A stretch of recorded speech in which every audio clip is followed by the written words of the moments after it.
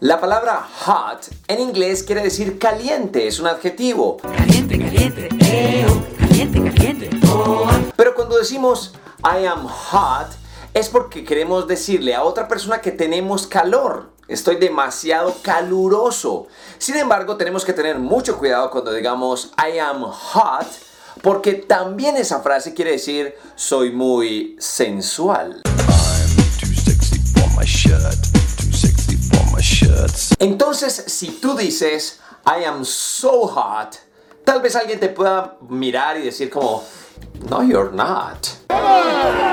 Así que es bueno especificar en qué contexto estás hablando. Si estás diciendo I am so hot porque está haciendo calor, o estás diciendo I am so hot porque te consideras que estás muy bueno, muy sexy, etcétera, etcétera. Ahí lo tienen, amigos, para que sepan cuándo decir I am so hot y I am so hot.